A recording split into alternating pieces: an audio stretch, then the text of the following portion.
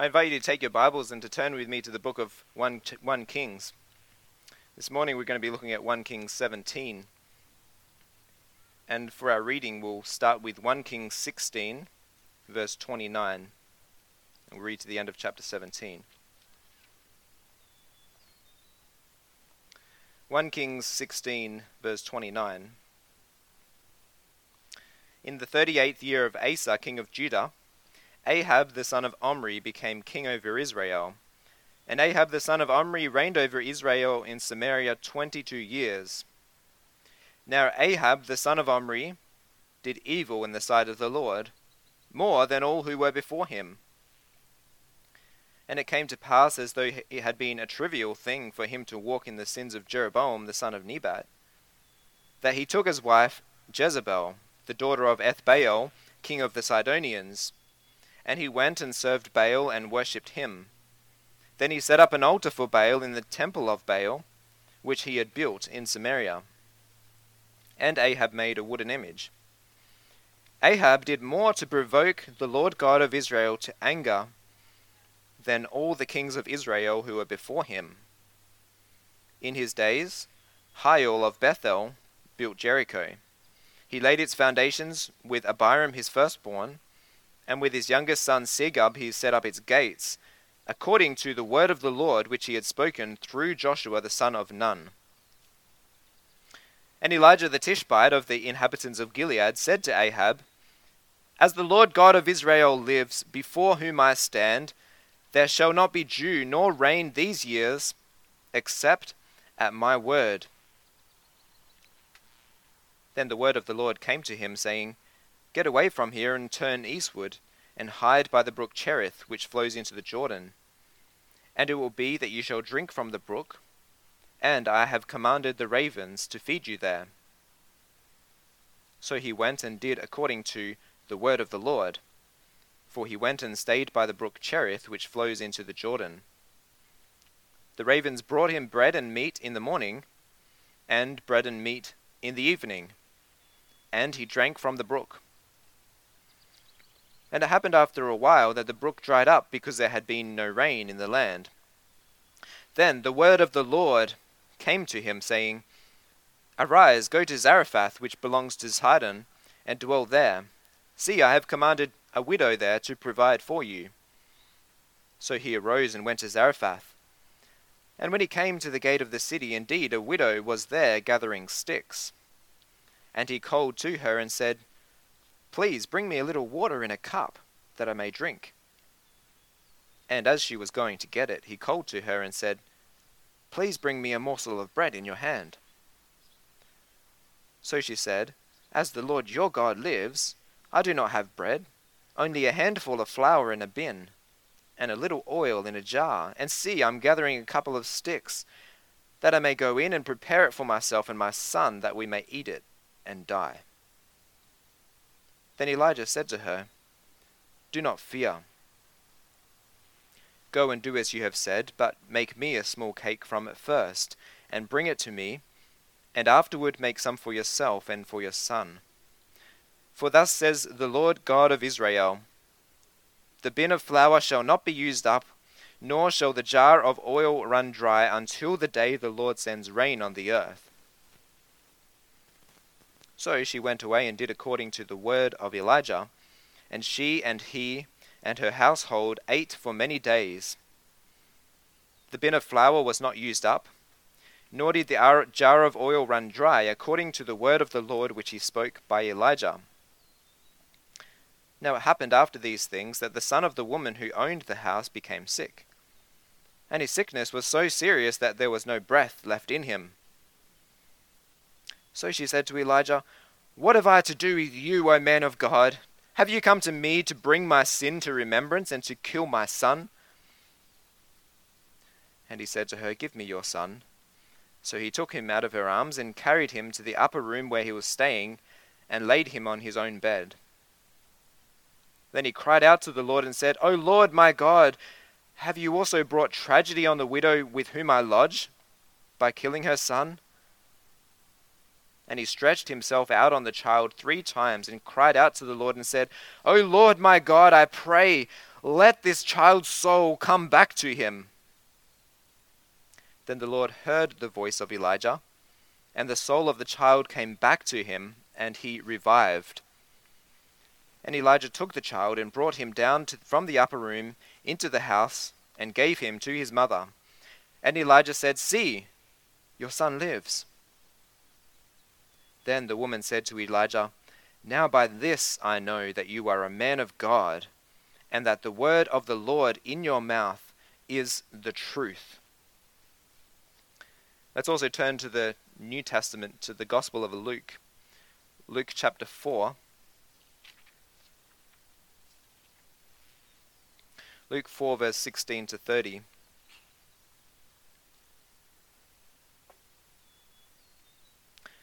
So Jesus is just at the beginning of his ministry. And we read Luke 4 verse 16. "So he came to Nazareth, where he had been brought up. And as his custom was, he went into the synagogue on the Sabbath day and stood up to read. And he was handed the book of the prophet Isaiah. And when he had opened the book, he found the place where it was written, 'The Spirit of the Lord is upon me, because he has anointed me to preach the gospel to the poor.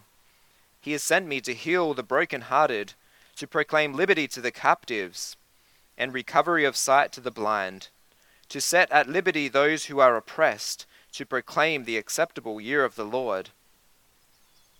Then he closed the book, and gave it back to the attendant, and sat down. And the eyes of all who were in the synagogue were fixed on him. And he began to say to them, 'Today this scripture is fulfilled in your hearing.' So all bore witness to him, and marveled at the gracious words which proceeded out of his mouth. And they said, 'Is this not Joseph's son?' He said to them, 'You will surely say this proverb to me, Physician, heal yourself. Whatever we have heard done in Capernaum, do also here in your country.' And then he said, 'Assuredly I say to you, no prophet is accepted in his own country. But I tell you truly, many widows were in Israel in the days of Elijah, when the heaven was shut up 3 years and 6 months, and there was a great famine throughout all the land. But to none of them was Elijah sent, except to Zarephath in the region of Sidon, to a woman who was a widow. And many lepers were in Israel in the time of Elisha the prophet, and none of them was cleansed, except Naaman the Syrian.' So all those in the synagogue, when they heard these things, were filled with wrath, and rose up and thrust him out of the city. And they led him to the brow of the hill on which their city was built, that they might throw him down over the cliff.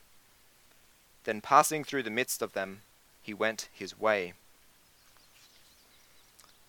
Our text this morning is the 1 Kings chapter 17. If you could just turn there again for a moment.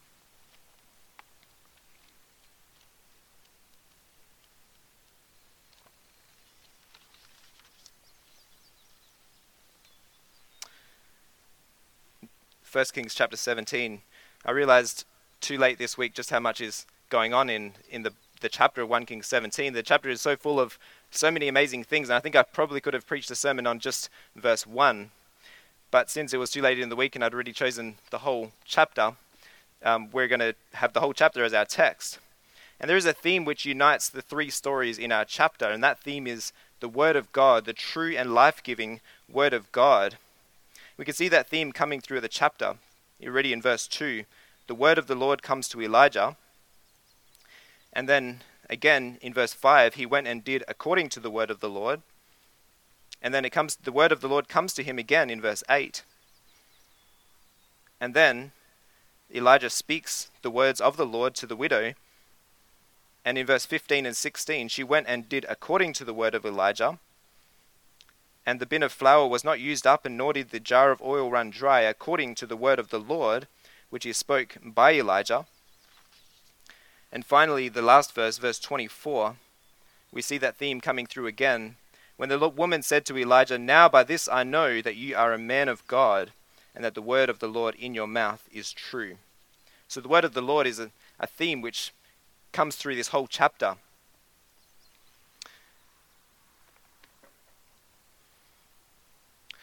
Well, dear brothers and sisters in Christ, maybe you've been to Campfire Bible Camp, and one of the things they love to do at Campfire is to sing songs. And one of the songs that they love to sing is called The Days of Elijah. Perhaps you know this song as well. I think many kids here know this song today. I've heard that you've sung it at school fairly often as well. These are the days of Elijah declaring the word of the Lord. It's a song which is full of enthusiasm. It celebrates the power of God's word. The kids all love to sing this one at the tops of their voices. And it's a song which really makes you excited for the word of God. But I wonder if we always experience the power of this word. We might sing the song, but do we really experience the word of God transforming our lives? We might hear stories of the word of God reaching into the lives of Muslim people in foreign countries, giving powerful conversions. But do we experience this same power for ourselves? Do we really experience God's word as life-giving? Do we believe that the word of God is the truth which can transform our lives? Well, we see through 1 Kings 17 this morning that the word of God is life-giving. It's life-sustaining. His words are powerful because they are words of truth. And they're words of truth because they come from the God of truth, Yahweh. He is faithful to his word, even when his people are faithless, even when they reject his word. We can see this in our text this morning because the Lord preserves Elijah, his prophet, and he powerfully confirms his word through his prophet. And ultimately, Elijah points forward to the great prophet, Jesus. Jesus himself is the word of God. He is the way, the truth, and the life. Jesus died and was raised according to the scriptures, and thus he showed that Yahweh is ultimately faithful to his word. And so this morning we'll look at 1 Kings 17 with this title, I know that the word of the Lord is truth. I know that the word of the Lord is truth. Well, first we'll see that his word confronts Israel.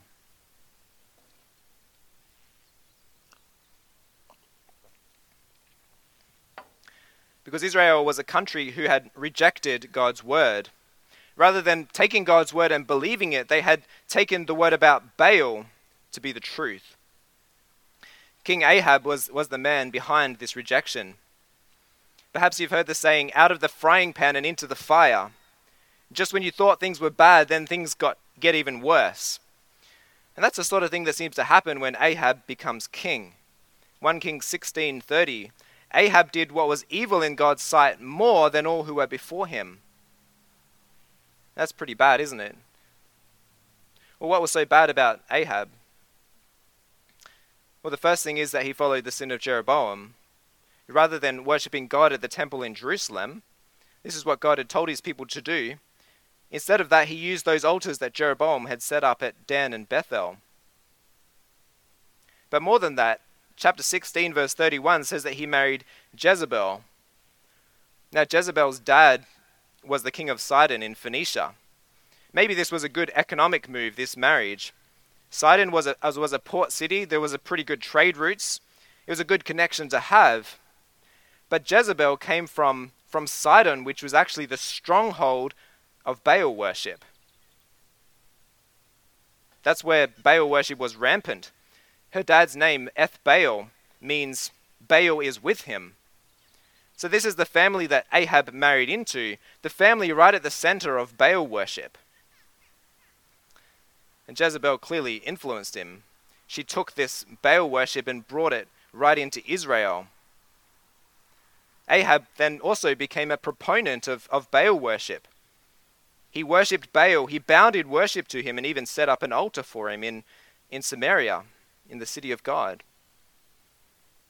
Conclusion? Ahab did more to anger Yahweh than all the kings of Israel who were before him. These are days of unprecedented evil, out of the frying pan and into the fire.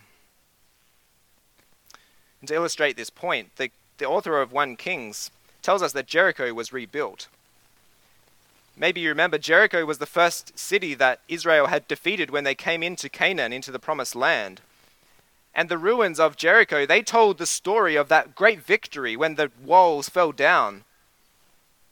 God had commanded them that they should never rebuild this city, because they had to live by trusting in the word of Yahweh. He had promised that he would protect them from their enemies. And so the ruins, therefore, were a statement of this trust in Yahweh's word.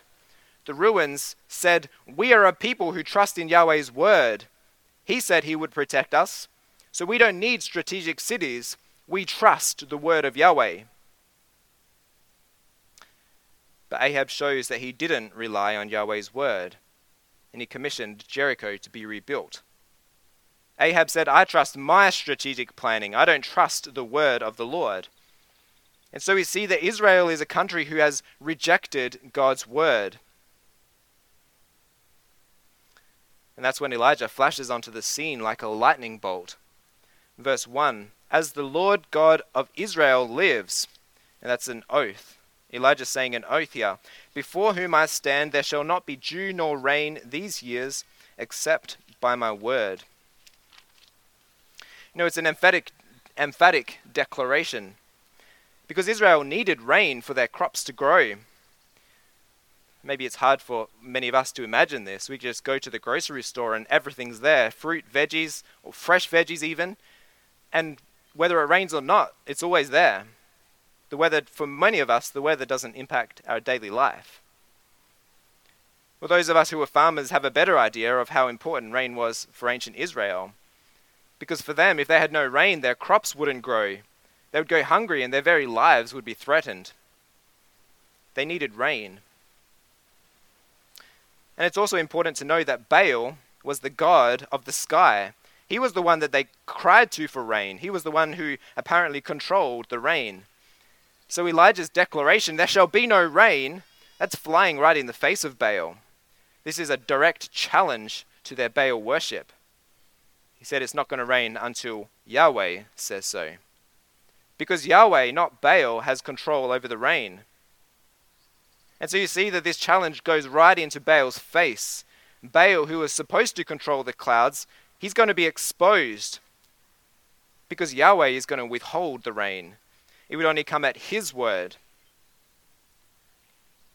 And so the drought was going to show that Yahweh is in control of the clouds. But it was also a punishment. It was also a covenant curse. God had promised his people Israel when they came into Canaan.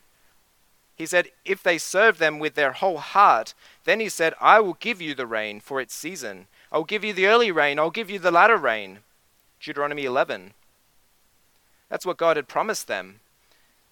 But on the other hand, he said, if you reject me, then there will be no rain. Then the land will yield no produce. And this is the covenant curse that Elijah announces on Israel. And so the endless heat, the dry, dusty soil, it told the story of God's anger against them. Every morning when they woke up, when they saw that there was no fresh dew on the grass, when they saw that there had been no overnight sprinkling of rain, they were reminded of God's covenant curse. Their dying plants, their thirsty goats, all of these things showed that Yahweh was true, that Yahweh's word was true because he had promised judgment, and it was here. The empty clouds proved that Yahweh was true to his word. So there was a drought of rain. But the judgment actually goes further than this. Because in verse 2 we read that God sends Elijah away. Elijah came like lightning, but he also left in a hurry just as quickly. And so we see that the Lord takes his prophet away from his people. More than just a drought of water, there is also a drought of God's word. A drought of God's word because his prophet had been taken away from the people. And this was a further act of judgment against Israel. Friends, God teaches us here that we need to treasure and delight in his words, which he speaks to us. Because otherwise he will take his word away from us.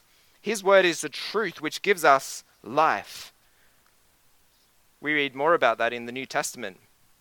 When we read about Jesus, who is the Word of God, the way, the truth, and the life, to all who received him, he gave the right to be children of God to those who believe in his name. He is the Word.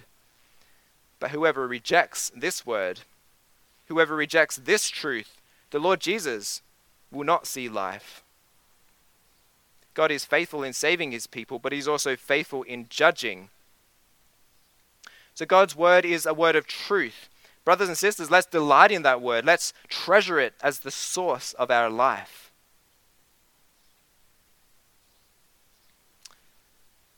Well, at the same time as bringing judgment, we see here that God also preserves his prophet. Because at his command, ravens come and they take care of Elijah, morning and evening. Just like the manna in the desert, perhaps you remember that, every morning. Just like God cared for his people throughout their wilderness travels, now the Lord provides for Elijah at the brook Cherith. Because Elijah's job is not finished yet. The word of the Lord was taken away from Israel, but it would come back. God, in his grace, he preserved his prophet for that time when his word would return to Israel.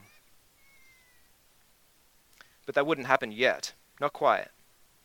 First, the Lord has a task for Elijah that's going to take him far outside Israel. It's going to take him right into the heart of Baal territory.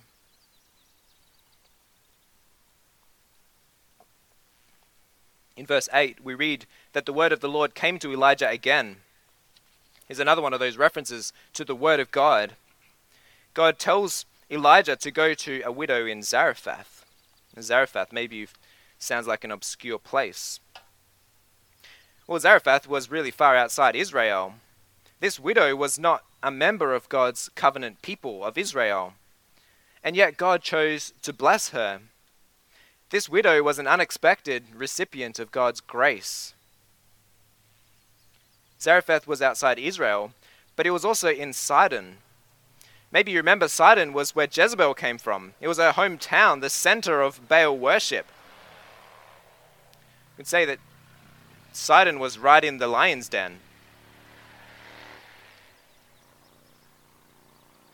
Sidon is an unexpected place for a prophet to show up, right?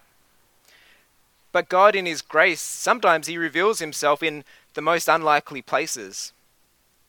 The fact that all of us are here this morning is a result of God's grace. The fact that he's chosen to show his grace to us. Isn't that astounding, brothers and sisters? And so God's grace reaches even into the center of the lion's den in Sidon. And there in Sidon, at the direction of the Lord's word, Elijah finds a widow gathering wood. And he asks for some water and some bread. Now, normally this wouldn't be much to ask, especially in ancient Israelite culture. It was normal to go to somewhere and expect some sort of hospitality. A little bit of water and a little bit of bread was not a big thing to ask. But the widow's reply shows that actually in this circumstance, Elijah, you're asking a lot. As the Lord your God lives, she says. She even uses an oath to show just how deep her plight was. I don't have any bread. I've only got a handful of flour in a bin and a little bit of oil. And look, I'm just gathering a few sticks so I can go in and make that my last meal. She was right down to her last meal. And this is the widow that the word of the Lord comes to, bringing grace. Do not fear, he says. This is how God often reveals himself. The very first thing that God says, do not fear. Do not fear death, because my word is coming to you to bring you life. Do not fear, because I'm going to speak to you. The word of Yahweh comes to this widow, and he also calls for a response of faith and brings a promise of life. First, she's called to have faith in Yahweh's word. Elijah asks for a small cake and then first for himself. As we've said, it seems like a bit of an imposing request. This poor widow is about to die, and then Elijah asks for food for himself first. It may sound imposing, but this is the word of the Lord. Elijah is asking her to give up everything that she has and to rely on the word of God alone. She's called to trust in his word alone. And this is what faith is, friends. It's relying on the word of God, even when that means giving up our last meal, our last earthly hopes, or putting our last coins into the collection as the widow in the time of Jesus. Faith says, "Yes, Lord God, Yahweh, I believe that your word is true." And so the Lord called this widow to have faith in his word, to trust his word. But he also gave her a promise, a life-giving promise. The bin of flour is not going to be used up, and nor shall the jar of oil run dry until the Lord sends rain on the earth. This is the promise. It's a promise of continual provision and life. And the widow trusted this word. Verse 15, that the Lord spoke through his prophet. God proved worthy of her trust as well, because she would take up a scoop of flour and it would fill up again. She would pour out oil for her cakes and it wouldn't run out. Now this is maybe every baker's dream. Every morning when she opened her pantry, she would just be reminded of the grace of God with the endless supply of ingredients for her bread. And we see that this endless provision and life was given by Yahweh, the word of Yahweh. Verse 16, according to the word of the Lord, which he spoke by Elijah. And Baal didn't help her. Baal couldn't help her as she gathered her... Whoops. It's not broken.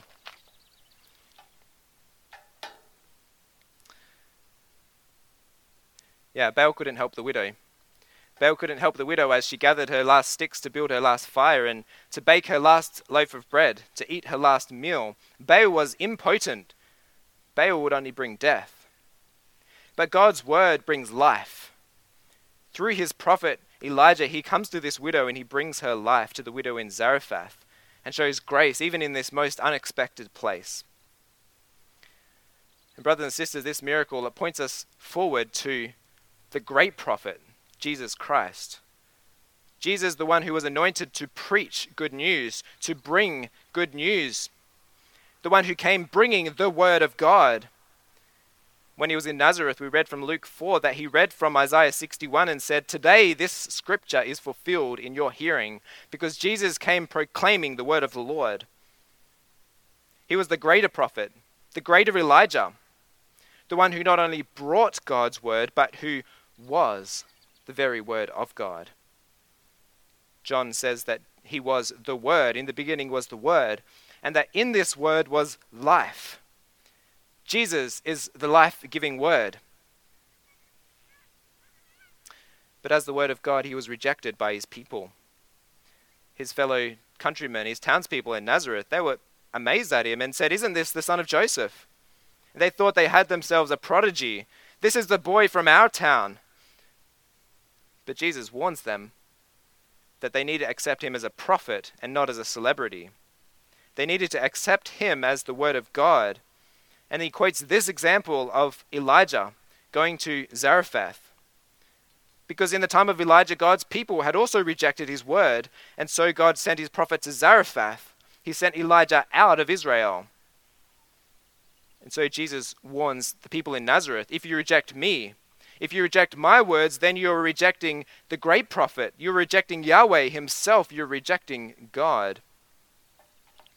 Jesus warned his people that if they rejected him, they rejected God. And if they rejected God, then he would take his blessing away from them and give it to the nations instead. Well, this is also a warning for us this morning. The grace of the Lord bypassed Israel in the time of Elijah because they rejected him, preferring to walk in darkness rather than the light of God's word. But what about us? Do we want to submit to the words of our Lord Jesus in everything we do?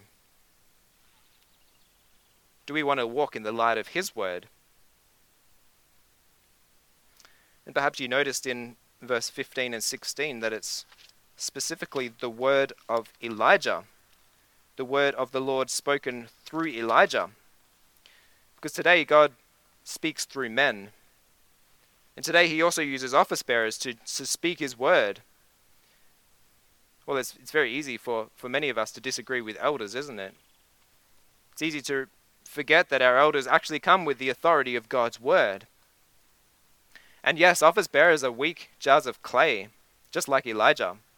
But God has chosen these men to declare his truth, and he calls us to submit to them. Just as the Lord in our text, he validates the words spoken through his prophet, so he also calls us this morning to listen to the words spoken by office bearers. And this is actually the way that we experience life. It's by submitting to the truth of God's word. And ultimately we do that by submitting to the great office bearer, the great prophet, by trusting in Jesus, who is the way, the truth, and the life. His words bring us an life, an endless provision of life, just like the bread and the flour and the oil, didn't run out. So Jesus' life for us will not run out. If anyone is thirsty, Jesus says, let him come to me and drink. The one who believes in me, as the scripture has said, out of his mouth will flow rivers of living water. The words of Jesus are true, and they bring us life, just like we see in our text. And so the widow had faith in God's word, and he was true to his word. He endlessly supplied her needs with life-giving flour and oil. But then our text takes a turn when the word of Yahweh is challenged, when all of a sudden the widow's son dies. This poor widow, her faith is suddenly tested because she had trusted in the life-giving word of Yahweh. But what was this? Her son was dead. What good was that endless flour and oil now? The miracle certainly lost its shine once the son had died. Have you come to remember my sin? She said. Have you come to kill my son? That's what she said to Elijah. The poor widow is confused. She can't understand why God has given such an amazing miracle only to bring devastation. Maybe that's true for us sometimes as well, brothers and sisters. If God suddenly visits us with loss or a hardship, we often don't know why. We might even, like the woman from Zarephath, start thinking about things we've done wrong in the past. We might be filled with guilt. Is God punishing us? Well, sometimes God's ways confound us. From our very limited perspective, we don't understand what was happening. But thankfully, there's more to the story. And we can know that just like the man who was born blind in John 9, the death of this woman's son happened so that God would be glorified through it.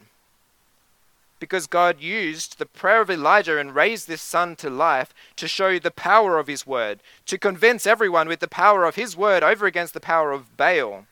The death of her son happened to powerfully confirm God's word through Elijah. Let's see, Elijah's response is to plead with God. Verse 20. He cried out to the Lord on behalf of the widow.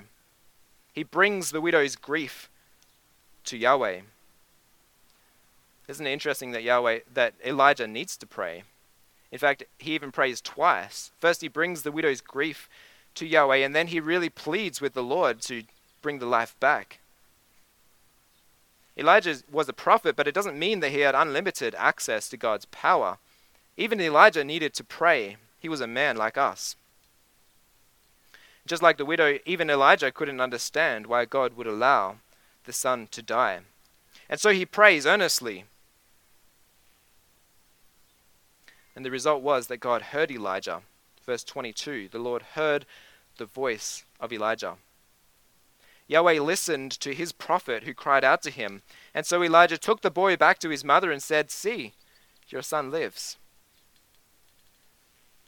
And isn't the woman's response beautiful? Now by this I know that you are a man of God, and that the words of the Lord in your mouth is truth. Elijah's word was vindicated. He spoke the truth. He spoke the words of Yahweh, and he was vindicated as Yahweh's prophet. The widow is now convinced. The word of Yahweh has even this power to raise life. And you know that the woman used to think that Baal was the one who had this power, because the people in Sidon believed that Baal was always fighting with another god, Mot, the god of death. It was a continuous struggle between Baal and Mot, and it was a struggle which followed a yearly cycle. Mot would defeat Baal. And when Moat was winning, then Baal was dead and he couldn't make it rain. While Moat was victorious, then there would be a drought. And that's what the widow must have assumed what was happening, that Baal was being defeated by Moat. But then every year in a yearly cycle, Baal would rise up again. He would defeat Moat and then the rain would come back. It was just part of the normal annual cycle. Baal routinely won and lost in a continual struggle with Moat, the god of death. In this ongoing drought in Israel, it suggested that Moat was winning, that Baal lay under Moat's subjugation. He continued to be defeated by death. He could not rise to water the earth again. That was a belief that the Sidonians thought about Baal. This widow must have also thought the same thing. But now the widow is shown the one who can truly defeat death. Not Baal. It wasn't raining after all. But Yahweh. Only Yahweh can do what Baal was supposed to do. His word is the life-giving word. He can defeat death. The same God who sustains throughout the drought is the God who overcomes death. And again, brothers and sisters, this points us to the greater prophet, to Jesus. Jesus proved that he was faithful to his word when he rose from the dead. He defeated death. He proved that the curse against sin, the curse against your sin, against my sin, he proved that that was defeated when he rose from the dead. So this miracle in 1 Kings 17, it points us to the great resurrection of Jesus, who is the resurrection and the life. And this, brothers and sisters, is the ultimate proof that Yahweh is faithful to his word. As Paul said, Christ died and rose according to the scriptures, because he has promised life for us, and this life can be seen in Jesus' victory over death. So where does this leave us all today? Well, friends, we can go from here trusting in the life-giving word of Yahweh, knowing that his word is true. In the thick of media reports, in the noise of social media, in the middle of many voices which surround us all the time, some true and many not true, we can be confident that we do have a word which is true, the word of Jesus Christ, this word. And we can be confident that God's word is true because he has revealed it in his Son, the greatest prophet. The prophet Jesus, who came confronting Israel with their unbelief. The prophet Jesus, who spoke words of eternal life that feed us eternally, that sustain us endlessly. The prophet Jesus, who came bringing grace, even unexpected grace to us sinners. He brought grace in unexpected places to people like you and me. The prophet Jesus, who proved his word by rising from the dead, who proved that he truly is the way, the truth, and the life. Whose words do you place your confidence in? Amen.